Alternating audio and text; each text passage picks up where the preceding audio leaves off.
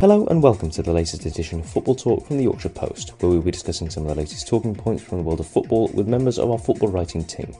On this week's episode, we're joined by Chief Football Writer for the Yorkshire Post, Stuart Rayner, and Football Writer for the Yorkshire Post, Wobschall, to discuss all of the latest developments affecting our local clubs.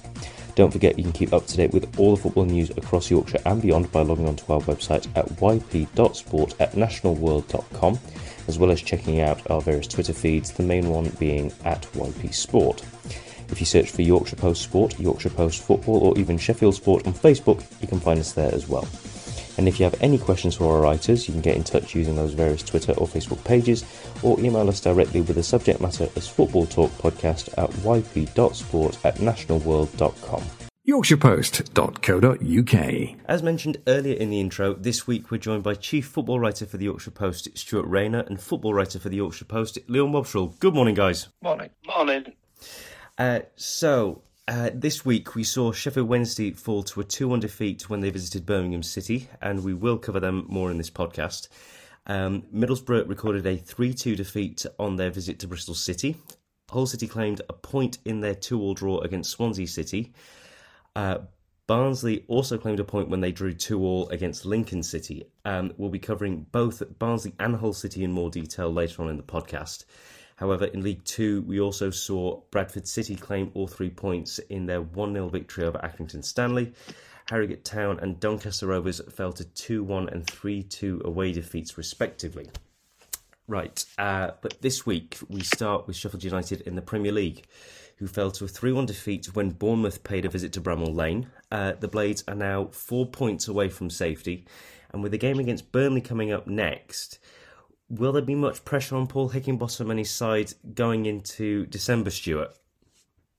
Oh, of course, yes, absolutely. I mean, you've got to put things in context. I think there was only 3 teams on the planet spent more money in the transfer market than Bournemouth over the calendar year, and they've got some good players to show for it.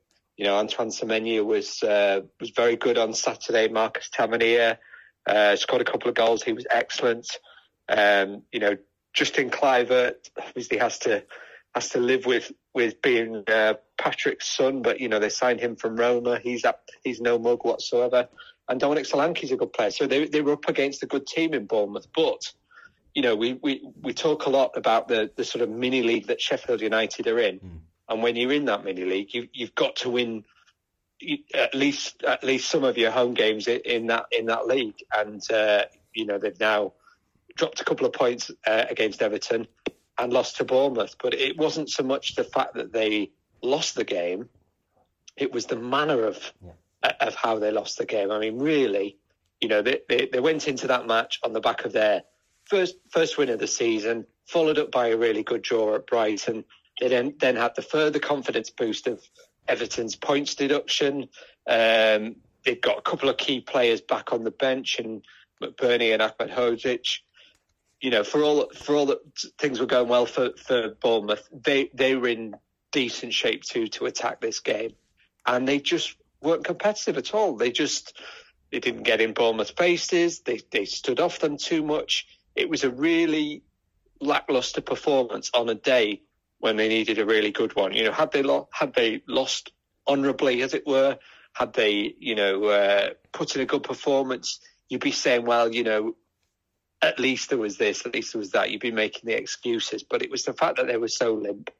And now they've got another one of those games. They're playing, Burnley away on Saturday, as you've mentioned.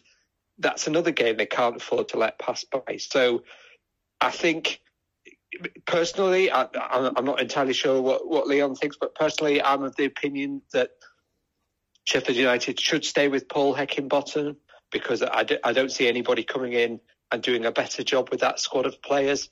But every match that his players go out and play like that just makes it that much harder for the Sheffield United board. And they owe it to him as much as anything else. The players owe it to him to really go in and show at Turf Moor the sort of fight that was missing against Bournemouth. And if they're not good enough on the day, they're not good enough on the day. But to say that you were outworked and outrun in a game like that particularly is just not acceptable. Yeah, I totally agree with what you've said there, Stuart. I mean, it's just so disappointing, isn't it? I mean,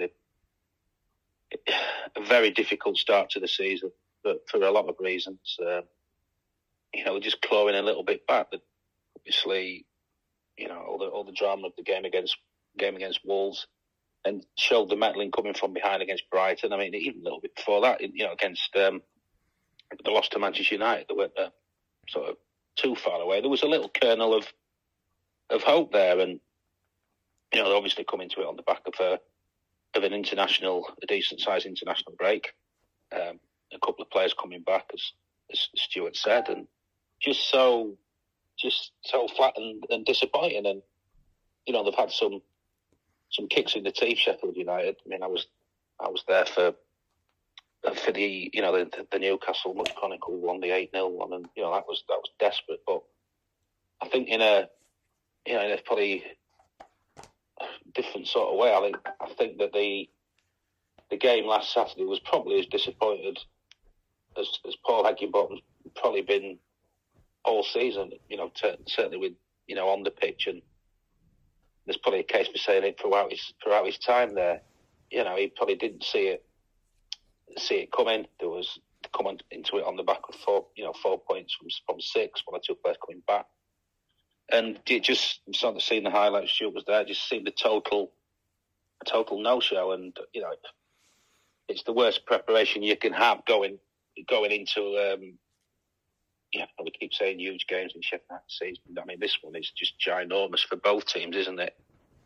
You look at Burnley last week, and they were leading against West Ham, and a punishing blow there at the end. And huge game for both managers, really. And, you just hope that, remember how well both of them, I'm not just talking about Paul Heckingbottom here, but, Vincent Kompany as well. They performed outstandingly well last season in the Championship, but, taking aside from the Championship to the Premier League is a few levels up. At the side of me hopes that there will be some people can give them, that they still have some sort of credit in the bank, and there is patience, but it's not finite, is it? There's a lot of games going on in December, and the sort of by every sort of passing bad performance Sheffield United have had 1 or 2 now. There's going to be more and more the mood music's going to turn against Paul Heckingbottom. I've got a hell of a lot of sympathy, as I know Stuart has, but it does feel like a big game for them on Saturday. Yeah, Sheffield United fans aren't idiots. They know how little they've had to spend. They know the things the clubs are up against. They know that Sheffield United's best might not be good enough to stay up this season, but they're perfectly entitled to demand that they at least see Sheffield United's best. And particularly in games like that, you can to an extent, though it sort of goes against the grain to say it, you can write off games like Newcastle and games like Arsenal. Those sort of games are going to happen. But this was a game where it really mattered. There really was an opportunity. As I said, Bournemouth are a good side, but there are 19 good sides in the Premier League. You can't just accept defeat in all of them. They are still in that battle. They're in that bottom 5. They are one of the teams they had to target, and you at least wanted to see that intent. Whereas for the first 15 minutes when the game was at 0-0, they stood off them. They let them have the ball. They basically killed the atmosphere at Bramall Lane, which they talk about so much as being a strength of theirs. And Paul Heckingbottom talks all the time about wanting to play front foot football to get the crowd involved, and just because that's the way he wants to play. And it was back foot all the way, and it was really disappointing. And hopefully it will just be a one-off. But it was a really, really bad time if you're going to have a one-off to have it. And they really need. I was just going to say that that's spot on what you're saying there. It's not just about the wins; it's about the manner of the performances as well, isn't it? Against teams that are down at the bottom as well, in terms of that public relations exercise almost with supporters, isn't it? If the fans are going to think, we can't even beat Bournemouth, but we can't even compete against them really, and that's the sort of danger. I think not just. Looking at the games this month. Huge game with Burnley, and you look a little bit further down the line. I know that you'll be doing that game as well, the Luton game as well. And you just can't, for Paul's sake, you just think you can't afford, I mean, who knows what's going to happen this month, but 2 more performances of that ilk against Bournemouth or Luton. I mean, every week, and quite rightly, the Sheffield United manager and the players ask the fans to turn up and give their absolute maximum at Bramall Lane. They're going to need that. But, there's a deal in part of this. If you're going to ask for that, you have to give that as well. And I'd say that the players just didn't do that. And I'd say that, as Leon pointed out, they've been competitive in plenty of games this season. There've been a few bad days, but only a few. But nevertheless, as I say, terrible time to chuck one in like that, and we have to see, even if they don't beat Burnley, we have to see a reaction in attitude from them. Yeah, totally right. Yeah. And next we turn to the Championship and Huddersfield Town, who were able to battle hard against Southampton and claim an impressive point thanks to Ben Jackson's shot going past everyone and into the back of the net in the 89th minute. This was then followed up by an impressive 2-1 victory when they paid a visit to Sunderland. This now leaves the Terriers 6 points off the drop zone, and they now face a trip to Swansea City. What do you think we can expect from that game, and what were your thoughts on the performances, Leon? Well, I think with a short turnaround, the last thing you want to do is, I mean, it's a long trip to Swansea at the start of December for any side, but especially backing up from a Wednesday night away fixture. You didn't want to be going there on the back of a defeat. And full credit to Huddersfield. I wasn't working on Wednesday, but I watched most of the game against Sunderland, and there's a consistency to the sort of. I've done a few of the games lately, to the way that they've sort of set up, and I mean, it's been forced by circumstance really. They've hell of a lot of players injured or unavailable. I think it was they only had sort of 13 sort of fit players, I think, against Watford, and the numbers weren't much better for the Hull and the Southampton game. So, I think we mentioned it before, on the back of those 2, lousy and heavy defeats that they had against, was it Cardiff and Leeds, wasn't it? They had to sort of get back to basics and become hard to beat, and play 3 centre half, sort of essentially a 5-man back line, and it's served them well. They have been resolute, very, very well organised. You can see they've done a lot of work on the training ground, and 3 goals conceded in 4 games now. That's the right sort of consistency, especially when you're a team at the wrong end of the table. It was just about adding that little bit extra and making themselves a bit more of a threat going forward. And they went. I did the whole game, and that was just primarily just they went there. No apologies, went for a point, and very, very nearly got one, to be quite honest. And I think that performance would probably be put into a bit more context by the fact that Hull have just walloped another team down there, Rotherham, at home this week. So, and for the first half against Southampton,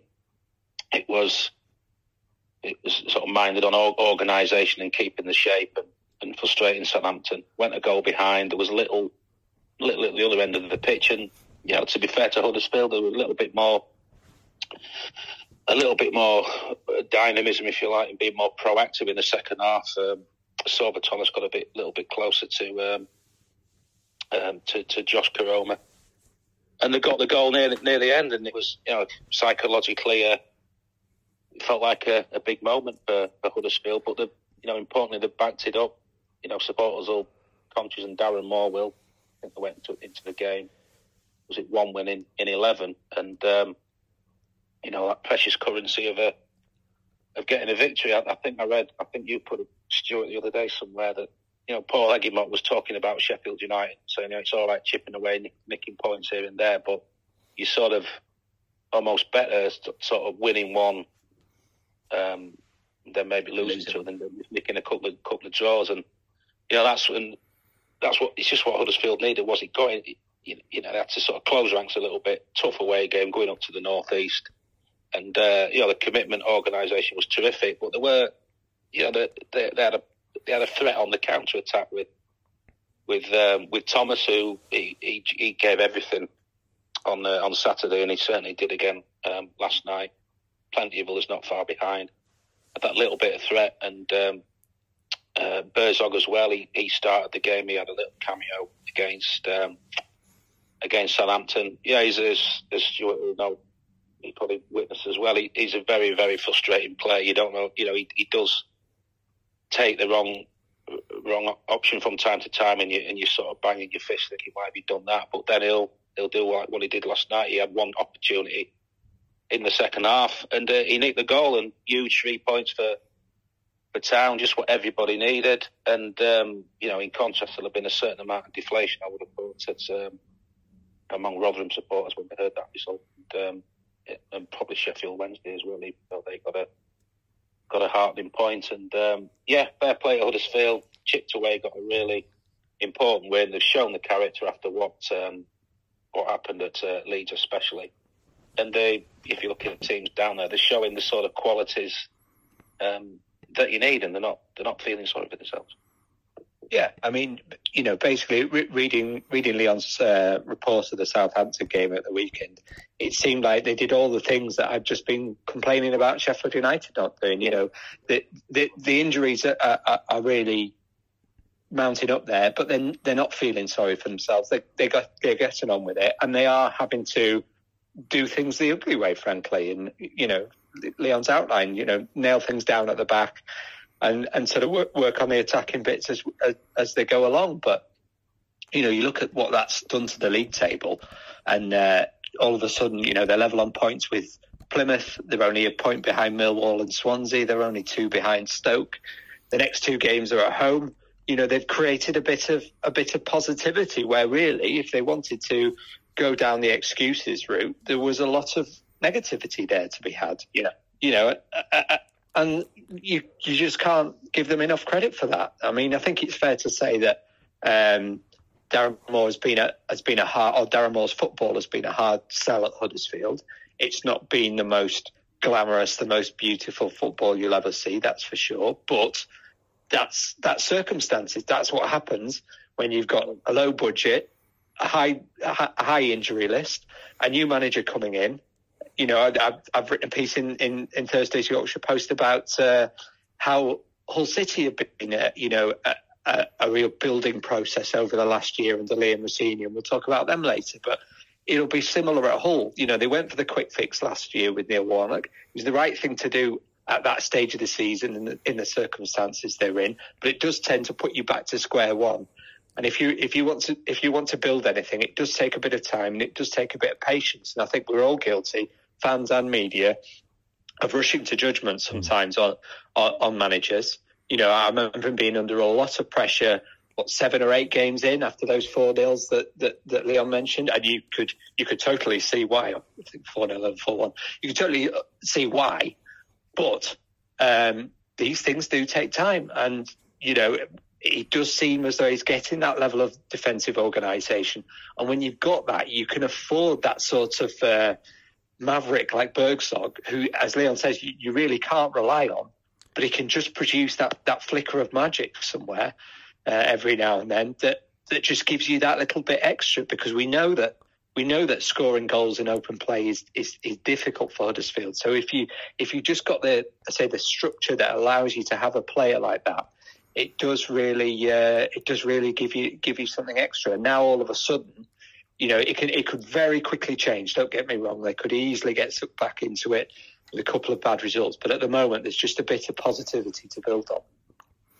Yeah, and there's plenty of games in December, isn't there, Stuart? We can just chip away, can't they? They might have a bad day here and there, but as long as you just chip away and get a few wins this month. I mean, I think they've got 4 home games as well in December, haven't they? But I do feel a little bit for Darren Moore in the respect he's had a bit of stick from supporters, but when you've got that many players out and how hard it is to compete against some of the sides that you're up against at championship level with the squads and resources. I mean, it was ridiculous on Saturday. I mean, the bench, Huddersfield had 7 on, couldn't fill the bench, just had had 7, and Southampton had 6 international. It was just the sort of gulf in terms of what each manager had at the disposal was huge. And for me, he can't really play.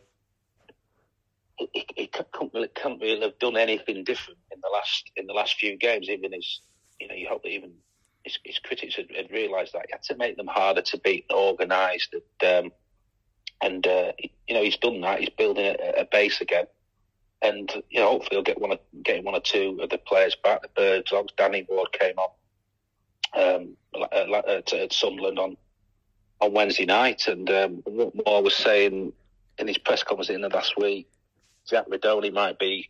There's no specific date, but he certainly sounded hopeful that he'll figure again this calendar year. It adds a little bit more to their armoury, but in terms of a group of players giving everything for the shirt, that's certainly been in evidence in the last few games. I mean, some of the blocks that they put in at Sunderland were tremendous. Led by, unsurprisingly, Jonathan Hart. Yeah. And next, our attention turns to promotion-chasing Leeds United, who had to settle for a point when they were held to a 1-1 draw when they visited Rotherham United. The Whites took the lead through Crescencio Somerville inside 6 minutes. However, the Millers levelled the score on the stroke of half-time through Heckingbottom. This was then followed up by a 3-1 victory over Swansea City, which moved them back into 3rd place. What were your thoughts on the two performances, Stuart? Well, they were strange. They were not strange. They were a bit contrasting. They were actually pretty typical of what the Championship is about at this stage of the season from a Leeds perspective. I mean, we'll talk a bit more about Rotherham down the line, but in terms of Leeds' game there on the Friday night, I thought they played really well in the first half, or rather, they played really well in possession, but they didn't put the game away. And when you're playing at the New York Stadium, you can be punished for that. The game against Swansea, they weren't as good, but they got the job done. And in these 3 game weeks, at this time of the year when you're really churning out games in the Championship, and when you're going for promotion, it's just about that really. 4 points from 2 games. It's obviously not perfect. 6 points is, but it's basically job done. Swansea are a good side. Michael Duff has sort of turned them from a team that traditionally pass for the sake of passing into a team that plays with a bit more purpose now, and they caused Leeds some scares early on. And you did wonder if it was going to be another one of those nights for Leeds. As half time approached, but absolutely gorgeous piece of skill from Jorginho Ruta to take a pass out the air and then a really calm finish. One thing that strikes me about Leeds, I mentioned it to Falk after the game, and he talked a little bit about it, but it seems to me that he was a bit critical of their finishing in general, but it seems to me that when players get through one-on-one at Leeds at the moment, Dan James in particular, Somerville Ruta, there seems to be a real calmness in front of goal. And personally, anyway, I just have that much more confidence that when I see them going through in those situations, that they're going to put the ball in the back of the net. And that was what did the job for them on the night. It was really good. So yeah, it wasn't. It certainly was. They certainly weren't 2 games that you would look back on with the utmost fondness or even remember unduly. But they were, as I say, it was just a case of getting the job done. And we saw those of us who were at Ellen Road when we heard the result come through from Hillsborough, where Leicester had dropped 2 points at Sheffield Wednesday. It was just a reminder that all teams, no matter how good they are, will drop points in this absolutely relentless Championship. And when you do, it's just about dusting yourself off and coming back with a good result. And that's what Leeds did. All credit to them. Yeah, I think Leeds are fine, aren't they? Really, you look at them, and I think more so with there's this huge sort of glut of games that they've got before the end of the calendar year, and you look at some of their options that they've got. They can they can rotate and switch it around if need be. I mean, you wonder he might freshen it up against Middlesbrough, who knows? But he's got a few games after that, hasn't he? A midweek game at Sunderland, not long, sort of far down the line. And, you've got Gonto, Bamford, Jed Spence is back now. Liam Cooper was on the bench, wasn't it, as well, against Swansea. They've got a real number of quality players to bring in and navigate this traditionally this sort of period that can find out teams at the top end of the table. You find out who are the wannabes and the contenders, and Leeds tick every box for me, and sort of look at them as well. When they've had little setbacks so far this season, they've usually reacted, haven't they? Pretty much straight away. I mean, I think they lost to Southampton. They won the next game. Obviously disappointing in, they threw away the game really and allowed Rotherham back into it from what I saw last Friday. But they've obviously got back straight on the horse against Swansea. Look at them in games as well. They were 2-0 down at Norwich a couple of months, half ago, and managed to win that. So it suggests, as well as the talent, obviously we spoke before about the good spine in the team, and they've got Hero Root has been playing really well.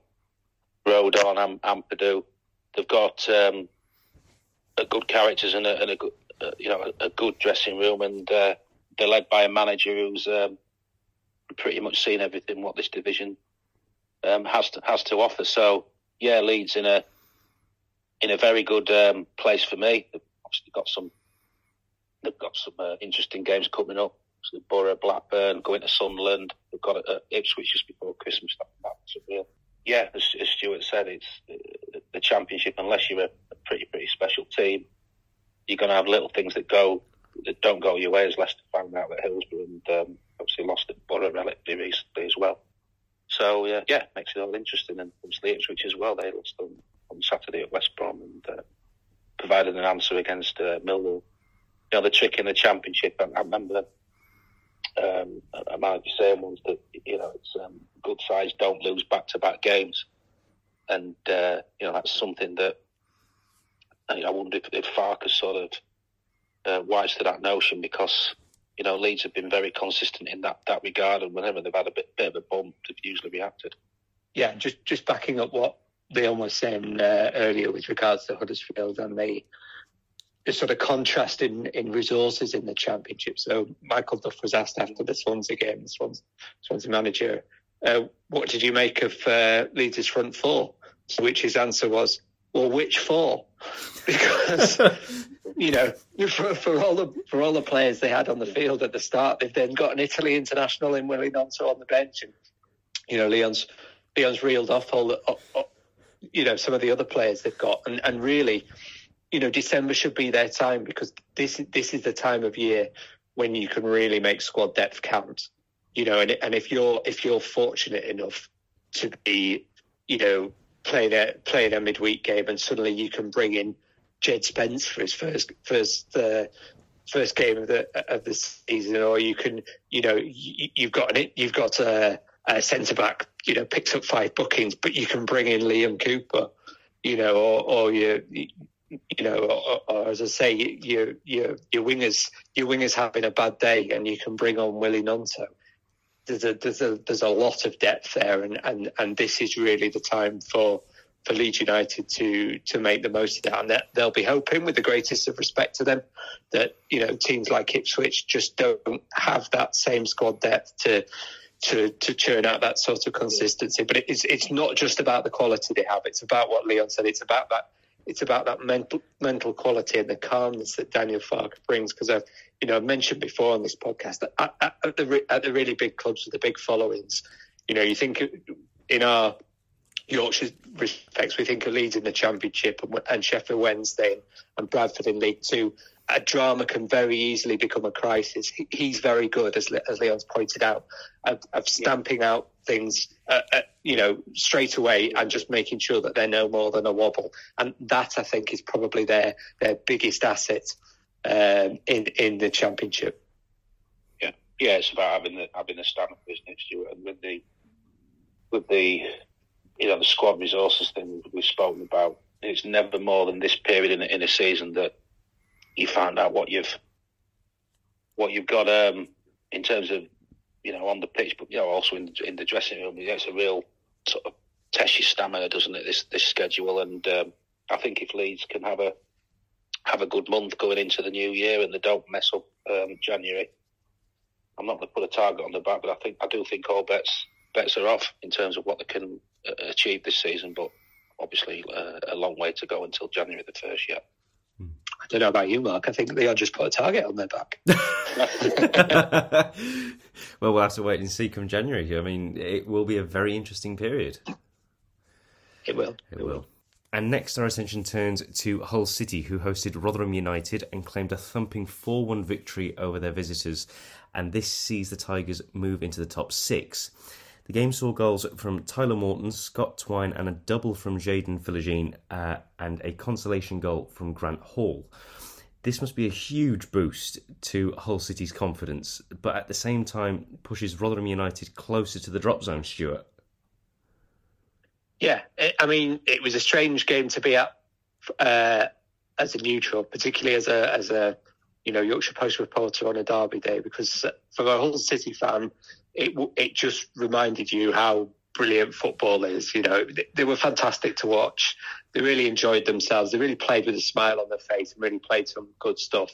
And if you were a Rotherham fan, it reminded you what a stupid, horrible game this is. Because they were in keeping with the rest of their season.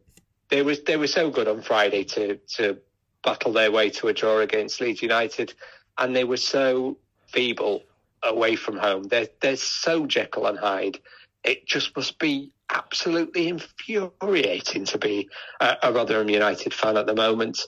I saw both the last two home. They are used to it, exactly. Yeah, I saw both the last two home draws against Ipswich and Leeds, and you come away from them thinking, this is a really good team here. There's something really there. But then I saw them capitulate at Sheffield Wednesday. They obviously lost 5-0 to Watford in the meantime, costing Mark Taylor the job. And there was just nothing there against Hull. They were really poor. I think what slim chances Wayne Carlisle had of going from caretaker manager to manager will have ended there. And they really need to crack on and get the management situation sorted. But I was saying to Leon in the week, more than a manager, they need a psychologist at the moment, because they just, they're showing all the qualities at home that should serve them well away. Being determined and good defensively and getting stuck in, and they just don't seem to be able to do it when they leave the New York Stadium. But I say that's the negative. We should probably focus more on the positive, which is that Hull were brilliant. You always have to caveat it in the back of your mind. Well, they are at home to Rotherham, and we know what Rotherham are like away. But nevertheless, there was just a joy about the way Huddersfield played. Hull played the football. Jayden Philogene scoring a backheel goal after 9 minutes just kind of summed up the mood, and they were trying tricks and flicks, and of course they were coming off because it was that kind of day. Tyler Morton was excellent coming from midfield. Jayden Philogene just looks a real quality player. Liam Delap was linking up brilliantly. Scott Twine scored, one of the easiest goals of his life, but because it was his first goal for Hull City, that should be really important for him psychologically. And, you could see the lift in him after that, where Jacob Greaves bursting out the back like he thought he was Franz Beckenbauer trying to score goals. It was just a really good performance from Hull. And more importantly, their third home win on the trot. They've got another home game to come on Saturday. They're building a bit of momentum. Leon mentioned quite rightly at a couple of Hull games earlier in the season that they were playing well, but they weren't killing teams off often enough. They're drawing too many games. Well, 3 games is too few to say they've got over that hurdle, but they're showing signs of making that next step. And I say if they do, there's a lot of talent there. They also have a lot of strength in depth on the bench. And I think if I was a Hull fan, I'd just be really looking forward to the next game and the game after that. They're in good shape right now. Yeah, they've had it's probably not the right word, really, adversity, but suppose, bumps in the road at home, didn't they? Earlier in the season, had a bit of an annoying habit of, not being able to kill teams off and drawing games. And I think they had a spell. They didn't win in 5, and then they've won the last 3, haven't they? So they've answered a few sort of few of the knockers there, and probably Liam Senior as well. He's spoken about being a bit more ruthless and at both ends of the pitch. And it looked a spanking good performance against Rotherham, and I think the result that I've sort of been drawn to a little bit with Hull was the game on Saturday. They were 2-0 down against Swansea, and it was a bit on the shoulders there, and there must have been some harsh words at half time, but the players sort of came together, summoned up a response, and Messina made a couple of tactical changes by all accounts, and Hull showed what they were about. And as much as it was obviously impressive in midweek from what Stuart saw against Rotherham, that result and manner and character of achieving it against Swansea from 2 goals behind, suggests to me that Hull have a good chance to be sticking around in the top 6 scene this season. I mean, they've sort of bought well in the last window, and bringing in Philogene, who looks he looks a terrific young player, and he's obviously got recognition at under 21 level with England. Tyler Morton looks a really good loan signing, and I know Liam Messina seems to think the world of him. To be fair, he does all of his players, doesn't he, really? And I've been impressed with Hull as well. They've got back to that. They've had the odd bump, but that sort of defensive sort of setup from last season, that's had a sort of welcome reappearance. And I just think they're entitled to enjoy the ride. This time last year it was, it was about keeping out of trouble at the other end of the table, and building that sort of foundation and being hard to beat this time last year. And Hull have moved it on a couple of notches. There's talk that they'll be backed in January, to hopefully harden the playoff credentials. And it just seems to be a really, really good, positive time to be a Hull fan. And we mentioned a few times in this podcast, myself and Stuart, that if they want inspiration, Hull, there's plenty of teams around them. You look at Coventry, what they achieved last season, Luton as well. So it's all there for them, and they can look forward to hopefully a vibrant and successful second half of the season. They're just paying reaping the rewards of identifying a really good coach and sticking with him, letting him build the job, and that's in their own way. Obviously, that's what Rotherham have got to do now, Leon, and that the uncertainty around the club, the longer it goes on without a manager is just annoying, frustrating, and potentially costly, isn't it? Yeah, I mean, you look at them. Obviously, it's been confirmed that Wayne Carlisle he'll take the team for the he's doing press duties ahead of the game against Birmingham, and he'll be in charge for that one. But you can understand rather than the sort of wanting to get everything right and the ducks in a row. But there's no excuses this after this game at Birmingham at the weekend. They've got 7 days until the next. They've got back-to-back home games. I've got Swansea and West Brom. A week between Birmingham and Swansea. They just simply have got to get that sorted out by then. Supporters will be coming to the New York Stadium. They'll be wanting to, hopefully, let's hope that they can somehow get this millstone off the back away from home at Birmingham. But if they don't, they're going to have to. They need something to buy into, don't they? Ahead of these 2 home games, and let's be honest, it's been home form that's been propping Rotherham up, and you just thought a few weeks ago, whenever it was, they got that away point at Southampton, battled against adversity, a hell of a lot of players being unavailable, got a brilliant point there, but lo and behold, in the next away game they go and they were pretty tame against Sheffield Wednesday. So it must be so infuriating for the supporters there at Rotherham. Historically, I mentioned before, their away record probably over about the last 5 or 6 years at this level has been, it's been beyond. It's been beyond bad, really. It's been absolutely horrendous. I mean, they went one calendar year season when they went down without one win. There went another one, I think it was about March, when they won at QPR. That was the first away win, but they went down that season as well. So, yeah, it's just wrestling. Rotherham have been wrestling with this for far, far too long. And I think whoever comes into the dugout, that is right at the top of the priority list, to somehow give themselves a chance when they go to away games. Because, you look at them in a minute and they've conceded a lot of early goals as well, haven't they? And, they can't, I don't know the exact stats, but there can't be many more teams who've conceded early goals away from home than Rotherham. And it seems to be as soon as they concede one, psychologically, the players maybe think, well, that's pretty much it then. And, you wonder what the public think as well. So I think that's the key point, Leon. Yeah, you do feel, or you do feel that they feel when they concede early. Yeah. That's that. Contrast with the Friday when they concede against Leeds 6 minutes in, and they believe they can get back into it. They just need somebody to get into their heads and point out to them that they are actually better than they're giving themselves credit for. Yeah, and to be fair, they that's what they did against Southampton. We're talking about. Yes, it is.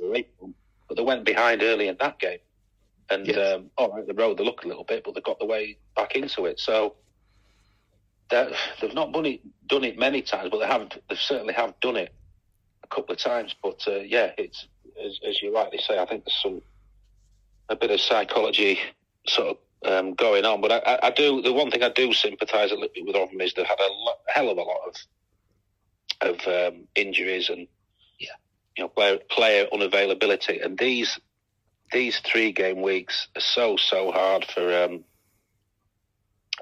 likes of Rotherham to negotiate, and that's not patronising them. That's just reality, isn't it? When you've got injury issues, players unavailable, and just freshening it up and coping with this sort of schedule. It's hard enough for most clubs, but for when you're in the bottom 6, we've touched on Huddersfield and Rotherham. God, it's so difficult. And next we travel to Oakwell, where Barnsley claimed a frankly bizarre 1-0 victory over visitors Wycombe Wanderers through a stoppage time goal from Sam Cosgrove. When it looked like both teams were destined to share the points on the night, the Tykes managed to secure all 3 points for themselves. What did you make of the game, and how could you see them going into their next league game against Reading, Leon? Well, it was a pig awful game, to be quite honest, Mark. I'll give. God loves a trier. I'll give Neil Collins his due. He did try and sort of talk it up afterwards, but I think the general consensus was that it certainly wasn't the best. I think it must have been something like the midway point of the second half when Barnsley actually had the first attempt on target. And to be fair, Wycombe came. They were on a bad run, and I think they got about 9 or 10 players out, so they were only going to play one way, and they were pretty well organised to be fair to them.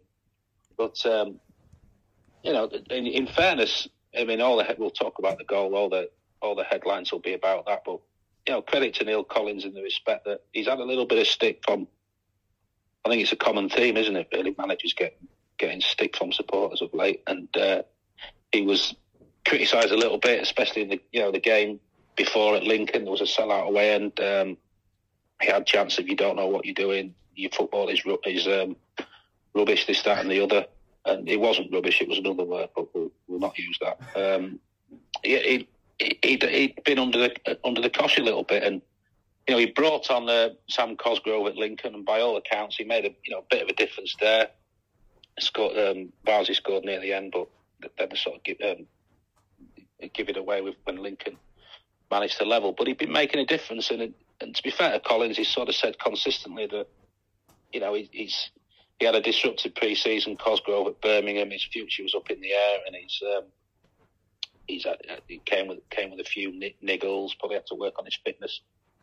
Consistently said you'll see the best of him as he gets a bit of wool on his back and at Barnsley, and he gets assimilated. And he had a good cameo against Lincoln, and he turned the game for me against Wycombe. A game going nowhere. It was a good substitution. I thought he brought off Callum Styles, who, you know, he's a big name player for Barnsley, but it just wasn't happening for him. He had a poor game.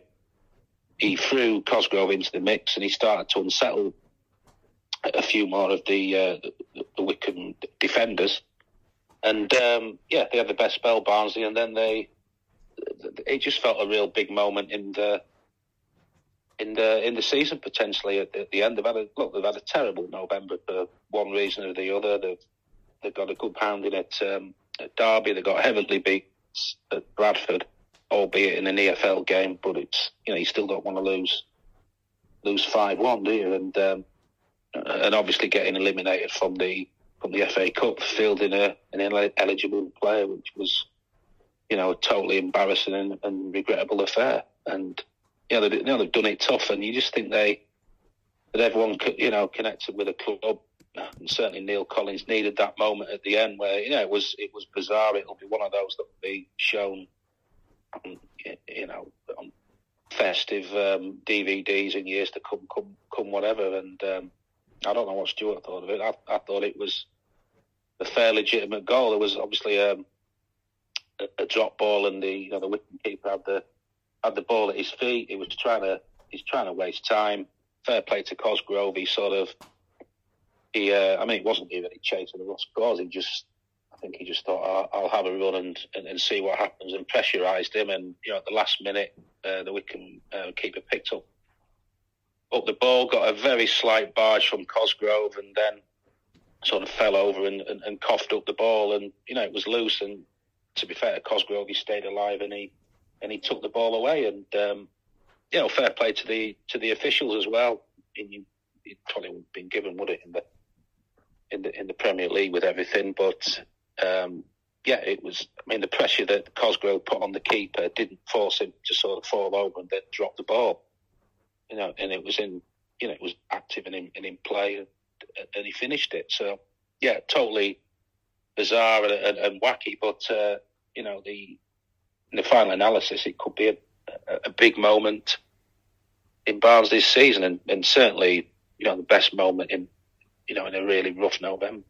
Yeah, I enjoyed watching it, Leon. You know, take away the identities of the team. I'm sick of seeing it where somebody sneezes 2 yards away from the goalkeeper, goalkeeper drops the ball, and it's a foul. You know, we saw it in the Man City Liverpool game at the weekend with Alisson. You know, they're ridiculously overprotected, and sometimes you want to just shake a referee and remind him this is a contact game. It's not a netball. So yeah, it was good to see, and you know, Barnsley needed that as a club. You know, for the reasons Leon's outlined, and yeah, it was lucky in the sense that plenty of other referees would have disallowed that, even in in League One and throughout the Football League. But you know, as Leon's outlined, they probably earned that look with that good substitution with Sam Cosgrove, who's had a difficult start to life at Barnsley, sort of forcing the issue and creating that pressure. And sometimes you just need those moments. And that's why I was saying earlier, you know, if clubs panic and sack managers, not that Neil Collins was in danger of the sack, but, you know, we've seen it at other clubs, panic and sack managers before you get to that point. You know, whole seasons can turn on moments like this. And it's up to Barnsley now to make sure that this does turn things a bit. I mean, it's not, I don't want to overplay things. It's not like they were in an absolute tailspin and things were in crisis, but it was, you know, it was one win in six. It was a bit of and that was a cup win at that. It was a bit of a wobble, you know, in the sense of a team going for promotion.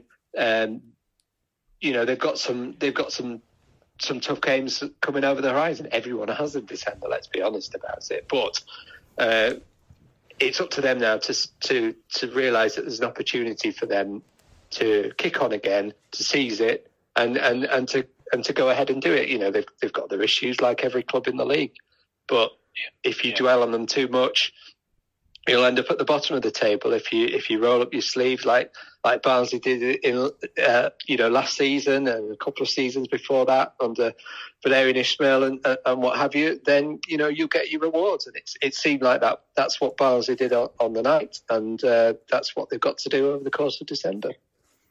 I think just a couple of quick, I totally agree with what Stuart said there.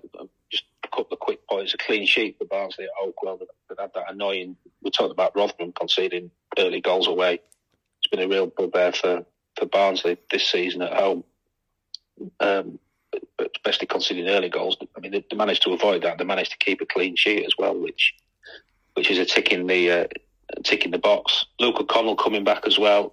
He's a player we've spoken quite a lot about. He's obviously got in the PFA League One Team of the Year last year. Player who really made Barnsley tick and showcased everything good about them last year. And he's been suffering from a worrying illness, post-viral fatigue, and he's now getting assimilated back into the team. He had a couple of cup starts against Horsham, played in the game against Bradford City.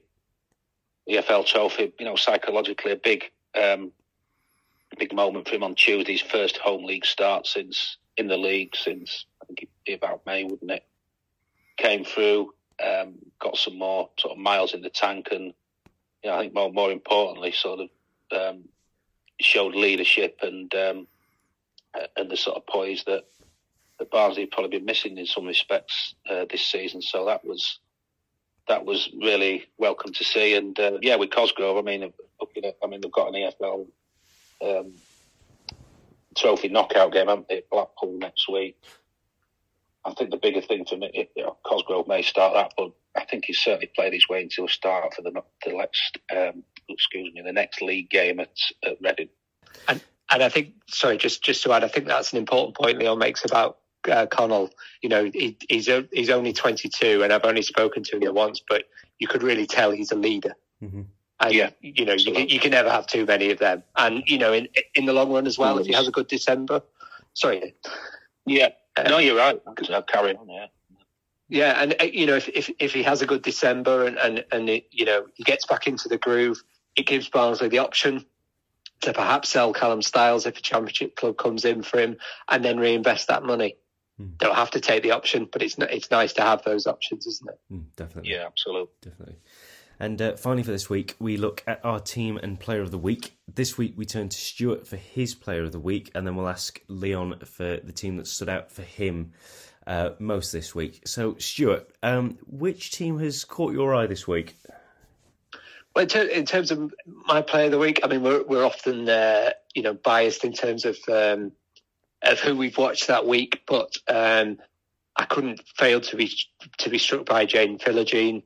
Scored an important goal in that comeback Leon was talking about at Swansea, and then scored two at home to Rotherham. I mean, he was so good on the night. We're at that time of year where if you're playing well in a game and you've got a decent lead, you actually bring off your best players, not your worst players, to rest them up for Saturday. And he was so good. Liam Mousinho apologised to the crowd for taking him off with half an hour to go, because there was probably a hat trick there for the taking for him, and it was just great to watch him. He looks like a really exciting player. Leon alluded earlier to the fact that he's broken into the England under 21 setup. I'm a big sucker for a good old fashioned winger who takes people on. And that's what he is. And Jason Makilo was great on the opposite wing, but it was really good to watch Jaden Philogene. He's the sort of player who gets fans' bums off seats, and can't wait to see him again, frankly. And Leon, which team stood out for you? Yeah, I mean, I'm gonna.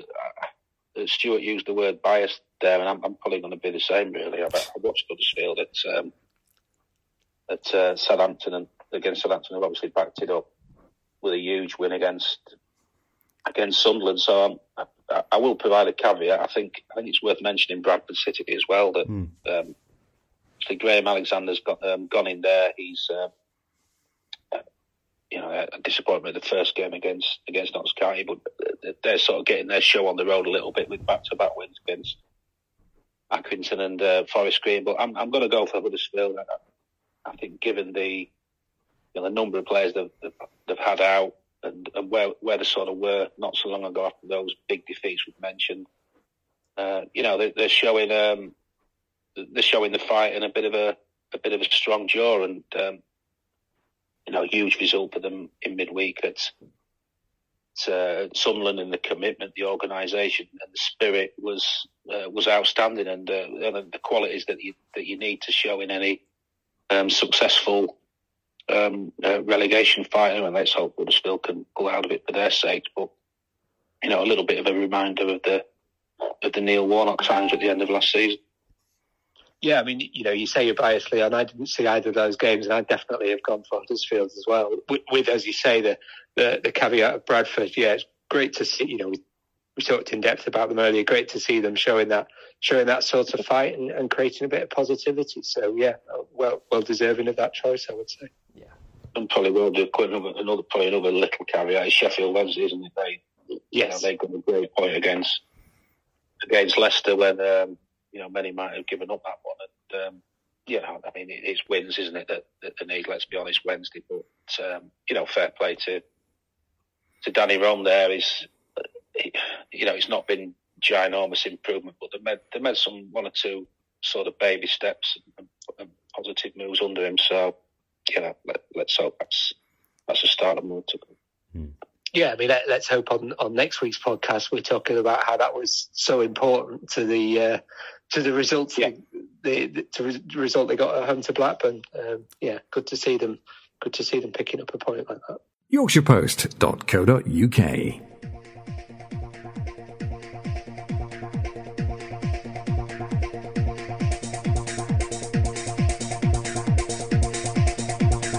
Many thanks to Stuart, Rayner and Leon Wobschall, who will doubtless join us again soon for more discussions on the Yorkshire football scene.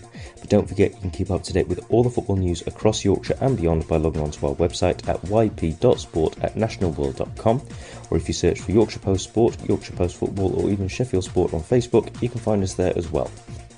If you have any questions for our writers, you can get in touch using those various Twitter or Facebook pages, or email us directly with the subject matter as Football Talk Podcast at yp.sport@nationalworld.com. As ever, many thanks for listening, look after yourselves, and bye for now.